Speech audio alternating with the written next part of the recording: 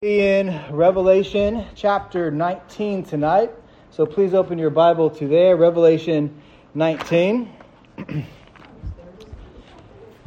We have seen now over these 19 chapters that John, by the way of Revelation, and by the way, remember, that's what apocalypse means, actually. It means revealing, it means to unveil. It doesn't precisely mean like end times destruction, although an end of this age destruction is revealed in this book. But nevertheless, we've seen a number of times through this book, through Revelation from John, two contrasting views. There is, for example, the mark of the beast that the people in the world receives. And then there's also the seal or the mark of the Lord that the people of God take upon themselves. There is also the response to the second coming from the world.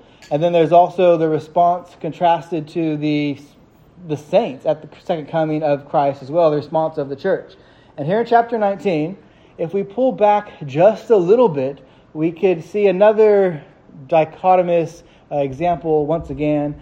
There are two views of a supper in view, two feasts in view. The marriage supper of the Lamb that we covered a couple weeks back, and then followed then by a description of the victorious Lamb of God, the Lord Jesus Christ, and then a second feast, much different than the first one, and this one's called the Great Supper of God. So Joel Beeke notes that the Lord Jesus Christ is in the midst of both of these feasts.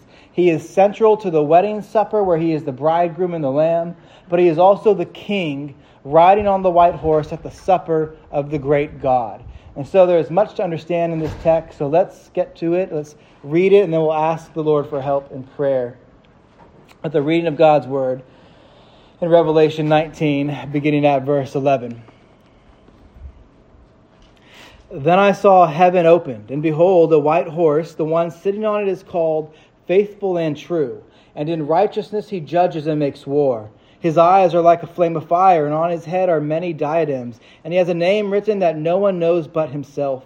He is clothed in a robe dipped in blood, and the name by which he is called is the Word of God. And the armies of heaven, arrayed in fine linen, white and pure, were following him on the white horses. From his mouth comes a sharp sword, with which to strike down the nations, and he will rule them with a rod of iron. He will tread the winepress of the fury of the wrath of God Almighty. On his robe and on his thigh he has a name written, King of Kings and Lord of Lords. Then I saw an angel standing in the sun, and with a loud voice he called to all the birds that fly directly overhead, Come, gather for the great supper of God, to eat the flesh of kings, the flesh of captains, the flesh of mighty men, the flesh of horses and their riders, and the flesh of all men, both free and slave, both small and great. And I saw the beasts and the kings of the earth with their armies gathered to make war against him who was sitting on the horse and against his army. And the beast was captured, and with it the false prophet, who in its presence had done the signs by which he deceived those who received the mark of the beast and those who worshipped his image. Those two were thrown alive into the lake of fire that burns with sulfur. And the rest were slain by the sword that came from the mouth of him who was sitting on the horse, and all the birds were gorged with their flesh. That ends the reading of God's holy, inspired, and sufficient word. Let's pray. Our Father in heaven, we do ask for your help as we come to this text showing us wonderful and glorious things, and also some terrible and obviously destructive and deadly things. And we ask for understanding, Lord, that we might understand your word faithfully, so that we would represent you rightly and think about you rightly, Lord. Let our every thought of you be true and right, so that you would be exalted and praised correctly, and because you are worthy of that, God. So we need your help. Please, Holy Spirit, bless our time. In Jesus' name we pray. Amen. All right. Well, if you remember, there's much repetition found here in chapter 17 all the way to the end of 19. We are again and again shown something of the last day when Christ will return to rescue those who are his and to pour out his wrath on his enemies, to judge those who are not in Christ, and to make all things new at the same time. So this story is recapitulating again and again to show us with greater clarity what God has done and what he's working to complete. And even before chapter 17, though, which, by the way, again, chapter 17 through 19 is the sixth cycle of visions, we were shown something about this last day much earlier in the book, way back in 6:12, chapter 6, verse 12, and that was the second cycle. Revelation 6:12 says, "When he opened the sixth seal, I looked, and behold, there was a great earthquake, and the sun became black as sackcloth, the full moon became like blood." And it goes on like that after those verses with similar language and imagery. And the same kind of thing is mentioned with the seventh bowl and also the seventh trumpet. But here in this section, in chapter 19 especially, the references on the last day and the second coming of Christ are concentrated, and they're more detailed, and they culminate here at the end of 19. And after this account, there'll be one more recapitulation, a final one, with the events covered in the middle of chapter 20. So remember now, though, that in the beginning of chapter 17, the judgment of the great prostitute was first declared. And then in chapter 18, the judgment of Babylon. Remember, Babylon is the name of the great prostitute. There have been many Babylons in history, but interestingly, in chapter 17, at the end of it, she is said to be judged and receive wrath, not directly from Christ himself, like we read here at the end of 19, but will be devoured by the beast upon whom she once happily sat on and was in fellowship in and partnered with. And the kings, symbolized by the 10 horns on the beast, upon that the beast's head, will also be opposed to this Babylon, this great prostitute. And we see that sort of thing happening as well all throughout the ages with these so-called little Babylons and the destruction of kingdoms and the emergence of new kingdoms, but a final display that will take place at the end of the age. That's what we're seeing here in chapter 19. For now, though, recognize at the end of time, the great cities, the great cultures of the world, which are always seducing men and women to worship the things of this world instead of the Creator, they will be judged, and at that time, not simply through means as God does permit their self-destruction like through the ages, like with the so-called little Babylons, but now, directly through Yahweh, and specifically the Son of God, this destruction will come about. Throughout the ages, the beast and all that he symbolizes will turn on the great prostitute and all that she symbolizes and will devour her, as we read in Revelation 17, 15 through 18. We see that again in the rising and the falling of kingdoms, of nations, of empires. These two, who ever since the fall have worked in close unison together to distract and to deceive mankind, will in the end, finally and lastly, self-destruct. This is the judgment of God poured out upon the prostitute. And Revelation described that, 18 described that to us. And then at the end of the age, notice here in chapter 19, we find a description of the judgment of these other two figures. So Babylon has been destroyed, but now there's two other figures that are in view here in chapter 19. The beast and the false prophet. So let me read 19 to 21. Look at verse 19. It says, "And I saw the beast and the kings of the earth with their armies gathered to make war against him who was sitting on the horse and against his army. And the beast was captured, and with it the false prophet, who in its presence had done the signs by which he deceived those who received the mark of the beast and who worshipped his image. These two were thrown alive into the lake of fire that burns with sulfur. And the rest were slain by the sword that comes from the mouth of him who was sitting on the horse. And all the birds were gorged with their flesh."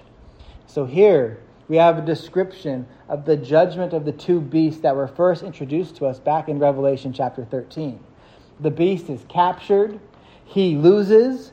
This is the beast that John sees rising from the sea in 13:1.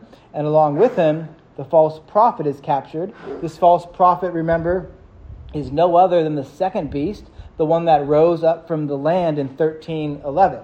This is the one who deceived men and women to receive the mark of the beast, and we talked about that before, then to worship the image of the beast. It's religious in nature. It might be secular from our point of view, but it's still a religious thing. So these two will be captured by Christ and his army, and they will be, we read, thrown alive into the lake of fire that burns with sulfur. We'll get into this, I think, more next time. But thrown alive into the lake of sulfur, it does away with any concept of annihilationism. It is an eternal punishment that is in view here. They're thrown alive. They're going to experience what this lake of fire and this sulfur. And those who belong with them and follow after them, we read, will also be slain then by the sword that comes from the mouth of him who is sitting on the horse. That is to say, Christ. Not a literal sword. Right? Again, this is Revelation, it's apocalyptic imagery. It is using things to represent truths and realities. So this isn't an actual sword coming out of his mouth, but it's said of that to represent the very word of God. Remember what the apostle says in Hebrews 4, speaking of Christ Jesus, who is the living word. It says, for the word of God is living and active, sharper than any two-edged sword, piercing to the division of soul and spirit, of joints and marrow, and discerning the thoughts and intentions of the heart. And no creature is hidden from his sight, but all are naked and exposed to the eyes of him who we must give account. So there's this sword that comes out of the mouth of the Lord. Also, let me see if I can find this. I believe it's Isaiah 49:2. He made my mouth like a sharp sword. In the shadow of his hand he hid me. He made me like a polished arrow. In his quiver he hid me away. And he said to me, you are my servant Israel, in whom I will be glorified. That's Isaiah speaking of Christ. And there he says that you made my mouth like a sharp sword. And so just like God, by the power of his spoken word, brought everything into existence and gave life. We read about that in Genesis 1 and all the way through 3. The point here is that by the same spoken word power that he has, Christ will destroy. And God says this of himself. His powers and his right to create and to destroy back in the Torah. Deuteronomy 32:39 says, and this is the Lord Yahweh speaking, he says, see now that I, even I am he, and there is no God beside me. I kill and I make alive. I wound and I heal, and there is none that can deliver out of my hand. And we see that here in Revelation 19. Who is going to save this beast, these two beasts, the beast and the false prophet, and those who follow after them? There is nobody. God Almighty is not ashamed of this, and neither should we be. He does what is right. And don't forget as well that God's wrath was poured out upon the Son of God so that some would be saved. And so people must bend the knee now to Christ and be reconciled to God through Christ while there is time, because certainly time will run out. That is one of the things that this text is saying. Of course, many a person's clock runs out before this great day, but we're seeing here that all of history is building up to this point when there will be no more time as well. And so with the end of chapter 9, the return of Christ has again been described to us. There will be no more time, that is, to repent from your sins and trust Christ. And it's because when he returns, he will pour out his wrath upon all of his enemies. All will be slain who do not belong to him. The beast, again, which represents those political powers that persecute, representing nations and kings and armies who oppose Christ and all who belong to him, will be judged and thrown into the lake of fire, the place of eternal unrest reserved for the enemies of God. And the same thing with the second beast. Second beast, again, is this false prophet who represents the social and religious and economic institutions that the evil one uses to urge the worship of idols, to urge idolatry, and ultimately in that, to have them worship the satanically empowered first beast. I saw something just today. I feel like I need to say it because I saw it today, but I'm not wanting you to look this up, but just to at least be aware of it. There's some new artist, a woman, maybe she's not new, I don't know. I'm new to me, called Doja Cat, and she has a new video, and it is brazen. The demonic, devil glorifying things, words said in the video, and the imagery in the video. I mean, that is exactly Babylon and this false prophet seducing people to worship the beast. That is a clear picture of it. I mean, if you may want to watch this, don't watch it around little children. This false prophet and the second beast will also be judged and thrown in the lake of fire, we're told. And don't overlook that at the end of the chapter, all those who follow after these two will also be slain. In verse 21, we read, and the rest were slain by the word that came from the mouth of him who was sitting on the horse. And all the birds were gorged. They were filled with their flesh. It is the, quote, great supper of God, and you don't want to be at this table. It is a picture of destruction of everything, creation and every principality that is opposed to the Lord God omnipotent, with birds feasting.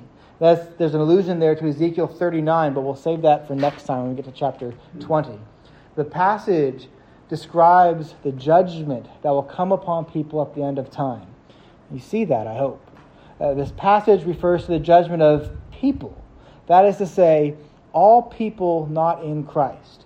Because a person that is not found in Christ, or a person who is found in Christ, I should say, won't receive judgment because Christ stood in your place and took it for you nearly 2,000 years ago.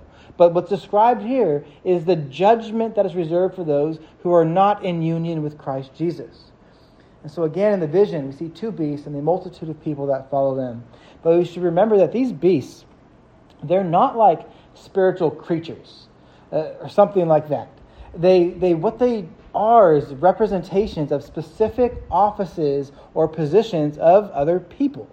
People who are not saved and who have positions of power within governments, people who are kings, people who are governors, who are politicians, people who are within armies, people who teach false things, people who are religious leaders and involved in false religions, people who use their fame and wealth and prestige to lead people away, people who use the powers of seduction and might to turn away mankind and deceive them. That's what these beasts are. They're not like creatures, like some sort of animal or angelic spiritual creature. They're representative of certain offices of people. They're ones who are living in the flesh and under the sway of the red dragon described back in chapter 12, who have bowed before it and joined in his rebellion, and who now do its bidding. Put another way, these are the ones with office and cultural power who have taken the mark of the beast like everyone else who's not in Christ, who at the end of the time will be judged personally by Christ and judged severely, mind you. This is what is symbolized here in Revelation 19. And that's what the announcement of the angel of verse 17 tells us. We read there, he cried out with a loud voice, and he called to all the birds that fly directly overhead, come gather for the great supper of God to eat the flesh of kings, the flesh of captains, the flesh of mighty men, the flesh of horses and their riders, the flesh of all men, both free and slave, both small and great. And so we end chapter 19 being shown by God the second coming of Christ, and we're shown what will happen to those who reject or who never heard the gospel. When Christ returns, that prostitute Babylon will have been ravaged. When he returns, he will kill the beast from the sea, he'll kill the beast from the land, and all those who have followed after them. And remember, again, they're representative of types of people with office and cultural power and influence. People who trust not in Christ, but who trust in this world and themselves.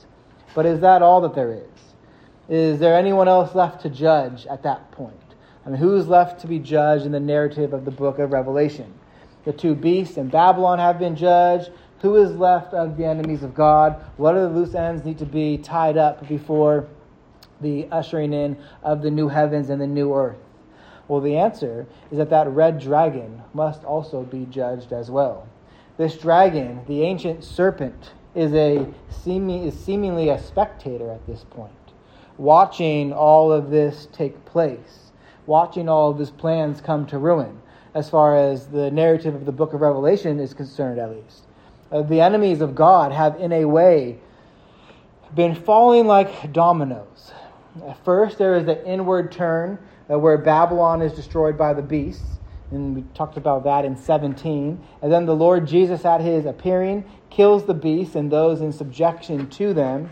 But then what about the dragon, that ancient serpent, that beast of old, the false prophet, and that the false prophet in Babylon served? Well, let's look ahead briefly just to see what is said about that in chapter 20. Chapter 20 describes this. Remember, 20 does not follow chapter 19 chronologically, but it repeats and it provides for us another perspective on the dragon and his plan and his judgment. And so chapter 20 is the start actually of the seventh visionary cycle. But we'll talk more about that next time. But look here at verse 7 of chapter 20. And then when the 1,000 years are ended, Satan will be released from his prison and will come out to deceive the nations that are under the four corners of the earth, Gog and Magog, to gather them for battle. Their numbers like the sand of the sea. And they marched up over the broad plain of the earth and surrounded the camp of the saints and its beloved city. But fire came down from heaven and consumed them. And the devil who deceived them was thrown into the lake of fire and sulfur, where the beast and false prophet were. And they will be tormented day and night forever and ever. Well, that is the final recapitulation of this end times judgment. But when will this happen? Well, it's the same day, the same time that is described in chapter 19. It will happen when Christ returns. It will happen on the last day when the rider on the white horse comes. It will happen on the same day when the beast and the false prophet and all who belong to them will be judged. Again, it happens when Christ returns. He'll return to do many things, to rescue those who belong to him, to redeem and to save finally those who are under assault, and to pour out his wrath upon his enemies, and to cast the devil himself into the lake of fire, to be, quote, tormented day and night forever and ever again. This is an eternal punishment. But when Christ returns, he will judge, and after that, he'll make all things new. But here's the thing. If we assume the book of Revelation is organized chronologically, we'll end up being very confused. Throughout the whole book, really, we'll be confused throughout, not knowing what to make of something like the birth of the Messiah in chapter 12, as well as all of the littered throughout book descriptions of the end day, the end time. But we'll especially be confused here when it comes to chapters 18, 19, and 20. If we try to fit all of this on some sort of chronological timeline, as if we're just reading it, what's happening from start to finish. Because in chapter 20, you're probably aware, that's the passage that has that famously debated section on the millennium. And so it is far better to see that the book of Revelation is organized thematically rather than chronologically. It's organized through visionary cycles, and then it recapitulates, providing for us different perspectives of the same time period of time, which in this case, what we've been looking at now, is that last day when Christ returns. But broadly speaking, the book of Revelation is showing us things and how they will be the whole time between Christ's first and second coming. It tells a story. It paints a picture about the tribulation that the church will go through in this world and how things will finally go in the very end. It exposes man's need for Christ, and it shows what awaits those who fail to lay hold of Christ here and now while they have the opportunity to do so. So for just a moment, let's look back. Before we look at this description of Christ, let's look back in Revelation chapter 12. Notice how in chapter 12:1, really, if you're able to remember, all the way through the middle of chapter 20, we're having a story told. And it's giving us more information from different angles or perspectives as we go on. And this really happens even from the very beginning of the book. But it really, there's a point that's good to start from in chapter 12. In Revelation 12:1, we're introduced to a woman, we read, clothed with the sun, with the moon under her feet, and on her head a crown of 12 stars. She is a standout character in the narrative. And who is this woman? If you remember, she symbolizes Mary, the mother of Jesus, who was pregnant with him. But more than that, she symbolizes Israel, who was a kind of pregnant with the promise of Christ until he did come. And even more than that, she represents Eve, who heard the promise of God when he spoke to the serpent who deceived her, when he said, "I will put enmity between you and the woman, and between your offspring and her offspring, and he shall bruise your head and you shall bruise his heel." So Eve was in a way pregnant with Christ as she carried within her womb the promise of God concerning a Redeemer who would come from her seed. The woman of Revelation 12, who is Eve, Israel, Mary, was pregnant with a child. And she was being harassed, even harassed before the child was born. And who was it that harassed her? It's a great red dragon, we read, with 7 heads and 10 horns, and on its head 7 diadems. That's verse 3. In 12:9, we're told that it's that ancient serpent who is called the devil and Satan, the deceiver of the old world, the whole world. So that red dragon, John tells us, is symbolic of Satan, that serpent who deceived Eve in the garden, tying it back to that. And you know the history of Israel as contained in the Old Testament. We can say in the language of Revelation that if we were to read Genesis all the way through Malachi, we could go farther, even actually Genesis all the way through Jesus' temptation in the wilderness, that the dragon pursues the woman. But she's kept by God, being preserved by him in the wilderness. We read that in chapter 12 as well. This dragon's goal was to devour the Christ child, the one who is to rule all the nations with a rod of iron. But look at verse 5. The child was caught up to God and to his throne. Speaking then of the ascension of Christ, post-death, burial, and resurrection, as contained in Acts chapter 1. So you would think the dragon has failed. The dragon didn't do what he set out to do. The mother had the child, but the child has now ascended and is out of the reach of the dragon. But the battle between the dragon and the woman and the child wasn't over. We read in verse 17, Then the dragon became furious with the woman and went off to make war on the rest of her offspring, on those who keep the commandments of God and to hold the testimony of Jesus. And he stood on the sand of the sea. So there's a conflict then. There's a battle that rages between the dragon, who is Satan, and Christ. The dragon was confined. He was bound, in the language of Revelation 20, to the earth at Christ's first coming when he was first caught up to heaven, where he's now enthroned and reigning. Remember that from Revelation 5.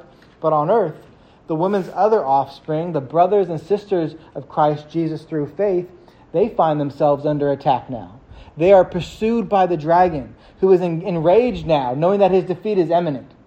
And so the dragon uses the beast from the sea, political powers that persecute, and the beast from the land, false prophet, and the social and economic influence that are available, and the prostitute who rides upon the beast from the land, which is the seductiveness of the world, to war against the people of God, the other offspring of the woman contained here, which is really, the promise of God that is rooted in the Messiah.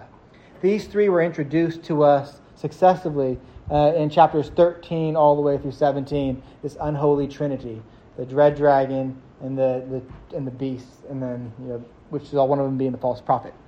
Notice where we have here in 17, 18, 19, and 20 though. Each of these enemies of God are removed from the scene in reverse order that they were introduced. First, the prostitute is brought to nothing. The beast that she once rode upon turned to devour her, and the people of the earth lamented her fall. We read that at the end of chapter 17.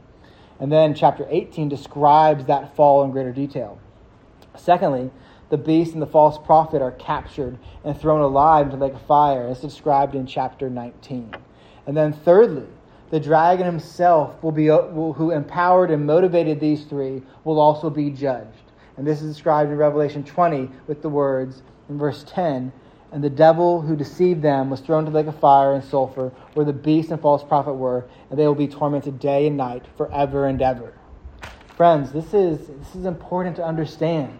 You need to be aware of this as you read this book over the years in your devotional reading time, when the sermon series is far out of reach of your memory even, because the book is ordered thematically, not chronologically.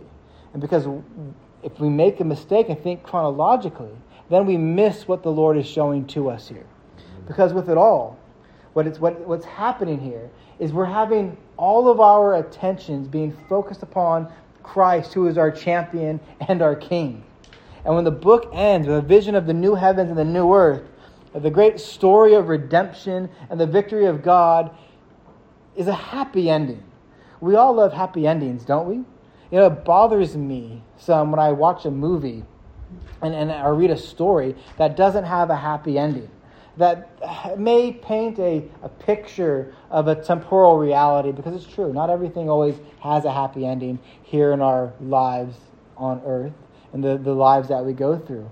But the eternal reality that Revelation reminds us of is that God wins and he will save his people. It is the happiest of all happy endings. And it's why I think we intrinsically just love happy endings, because we're meant to.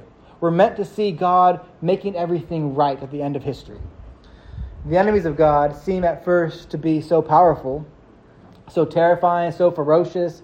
They're the seven-headed dragon and 10-horned dragon, the seven-headed and 10-horned beast, the beast who speaks like the dragon, the prostitute whose seductiveness even caused the Apostle John to marvel at her when he first saw her. And if we make the mistake, friends, to be so temporally minded, fixed on the here and now, Christ seems to be to us distant. He was, long ago caught up to heaven, crucified, buried, and raised and ascended. And we don't see him now with our eyes. What we see are our enemies. We feel their power. We're caught up in their trouble often, and make no mistake as well, one of the biggest sources of that trouble is our very own flesh that is always with us. And so we must be more heavenly minded than that, and Revelation is reminding us of this. It's easy to get caught up in the worry and feel overwhelmed when things aren't working out for us. But what does God's word reveal? Our Lord will return one day. And when he does, he will slay all of his and all of our enemies with the word of his mouth. And that's what we have being pictured here with the great supper of God and the marriage feast of the Lamb. We read that John, so look back at verse 11 now in 19, where the Lord is pictured. We read that John saw heaven opened, and behold, a white horse, the kind of champion war horse that a conquering king would ride. The one sitting upon it is called Faithful and True, and in righteousness he judges and makes war. This is Christ, our King, that is being described here. Who else is faithful and true? His eyes are like a flame of fire, we read, because all that is visible and even invisible to us, he sees. And he will judge with purity in the end. The purification capability of a refiner's fire that removes all impurities. That's what his eyes are like.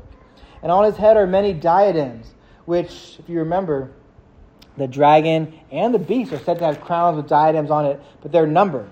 There's 7 diadems and 10 diadems. But on the Lord Jesus, those are all counterfeit.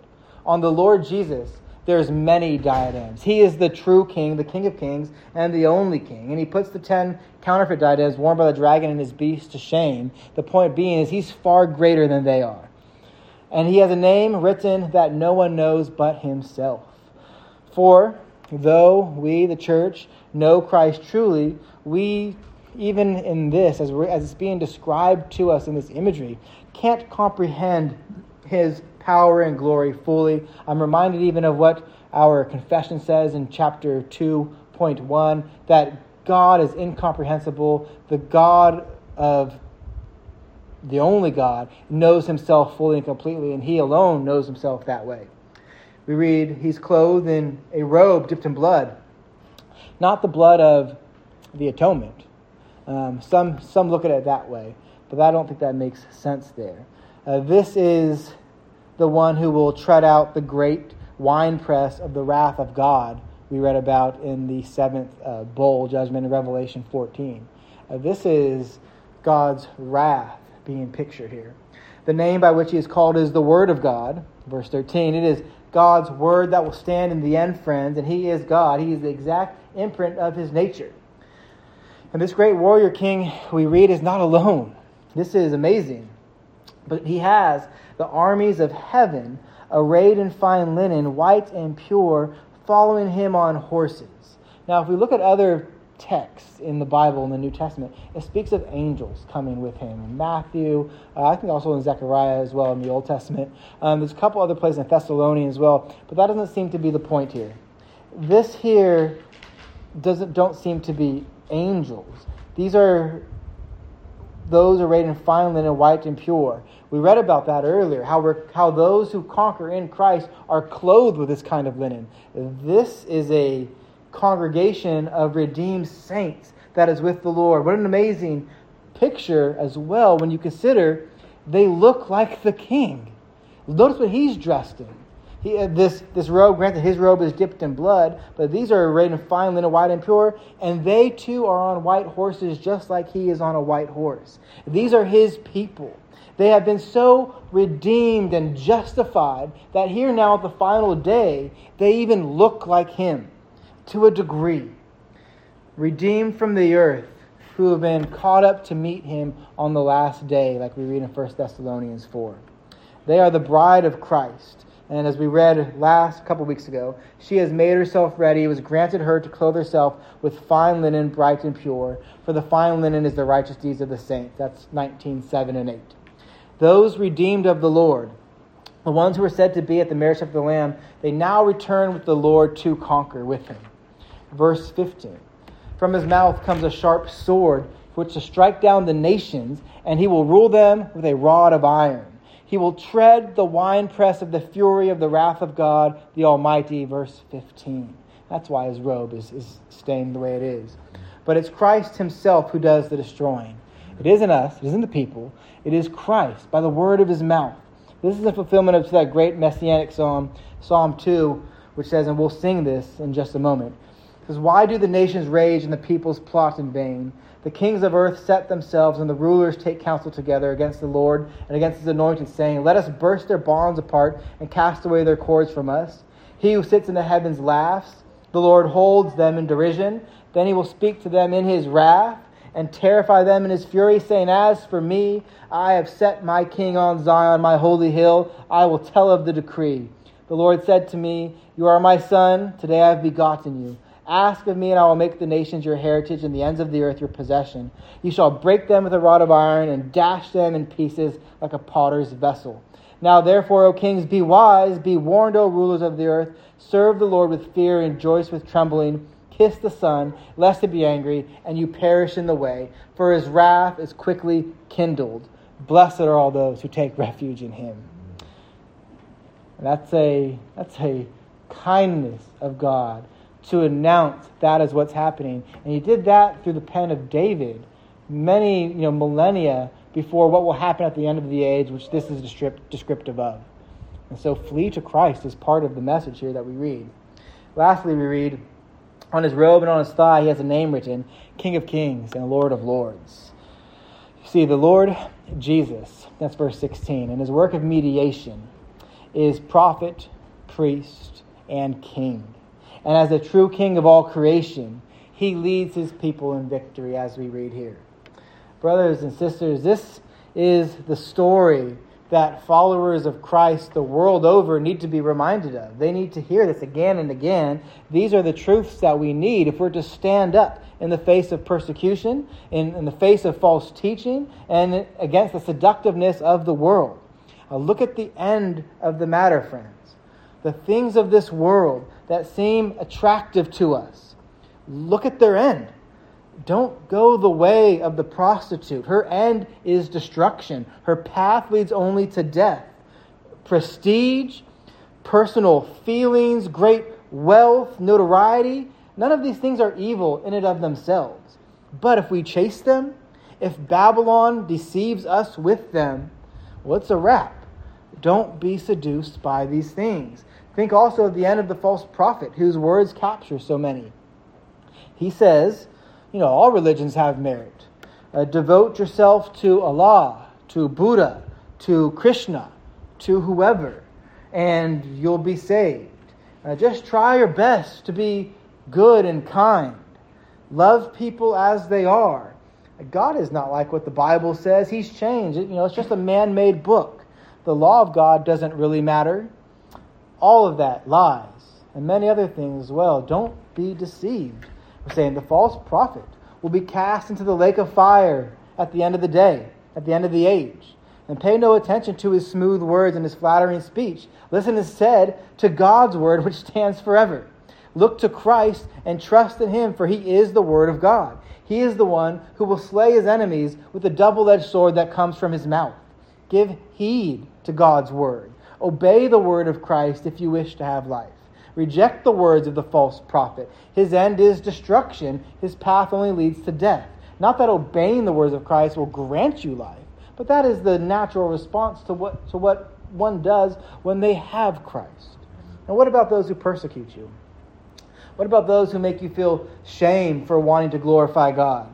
Who want to cast you out, who want to mock and ignore you and who don't include you? What about those who may even kill you? What about them? What do you do? Well, think of their end. Think of what Christ will do to those who have assaulted his beloved bride when he returns for her on the last day.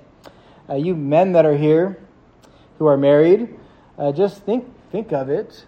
Or even you young men who are not yet married. But imagine someone assaults your wife. What do? Everything in your power to stop it and vindicate your wife, of course. And know that Christ's love for his bride is greater than the examples that we have in ourselves. Of course, it's popular today to talk only of a God who is love and mercy. And certainly God is loving and merciful. But he is also holy and righteous and just. And if you do not believe in a God who will in the end judge, then you do not have the God of Scriptures, but an idol that you have erected for yourself in your mind and in your heart. If you do not believe in a Christ who will in the end judge, who is the chef, the waiter, and the guest of honor at the great supper of God, then you do not have the true Christ, but a false Christ who is a product of a worldly imagination. Ultimately, a delusion from the false prophet of Revelation. Friends, God and Christ will judge in the end. The Scriptures cannot be any more clear here. And this is a comfort to the people of God, particularly to those who have experienced persecution. True, we are to pray for our enemies. True, we are to love them. And it is the knowledge that God and his Christ will set things right in the end that actually enables us to truly do that.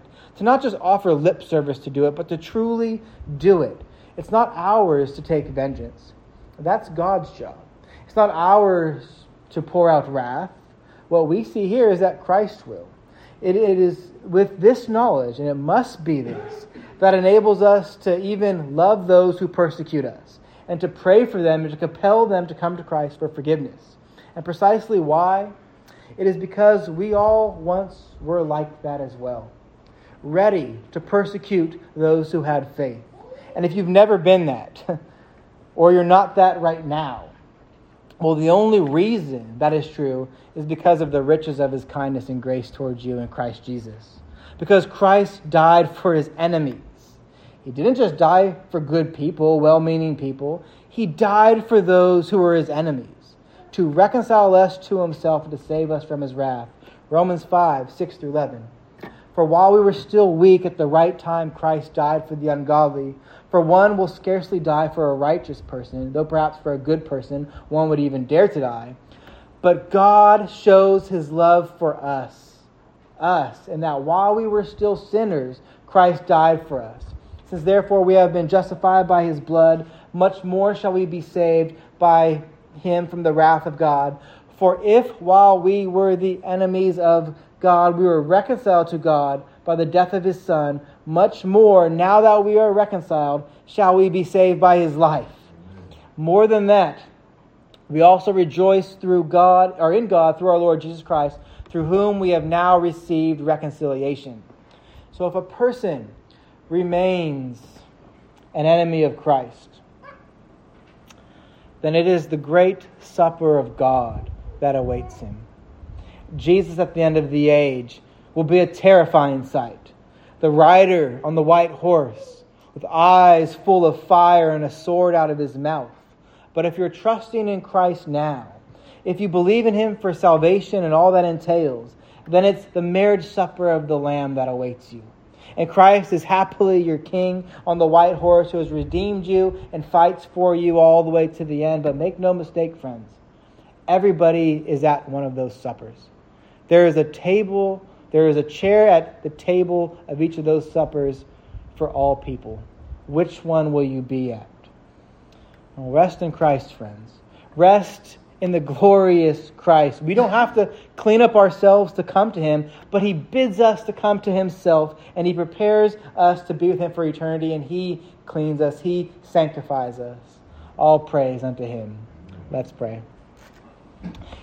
Holy God, we do thank you for the great love with which you have loved us, knowing that you died for your enemies, that all people should have a table at the great supper of God where vultures, birds of prey will gorge on the flesh of the enemies. It is a terrifying picture, Lord, a terrifying sight. To confess, we don't really want to think about it because of all that it entails even. But to know, Lord, that we won't be there, that we have something far greater, a happy ending in you, the marriage supper of the Lamb, all because of the life that you lived and the death that you died to be our substitutionary atoning sacrifice there upon the cross, and then to rise on the third day with victory for all those who trust in you, who are chosen in you from before the foundation of the world, is a great joy to us, God. Help us to understand all the riches of Christ in the gospel, and help us to be zealous, Lord, to tell others of this truth. It is going to be a dark day when someone's time runs out and they aren't in Christ, Lord. And let us have boldness and confidence and a great love for the lost, Lord, so that we might share with them the truth, even after they've rejected us many times. God, help us to not give up in that, knowing that our own lives, I'm sure it's not just me, but I'm sure others as well, rejected the truth as it was in you many times before it was you effectually called us and revealed us to yourself, giving us new life in Christ through the work of the Spirit. So, Lord, help us, God, to remember these things. Help us to understand your word and fill us with gladness for all that you have done for us. In Christ's name we pray. Amen.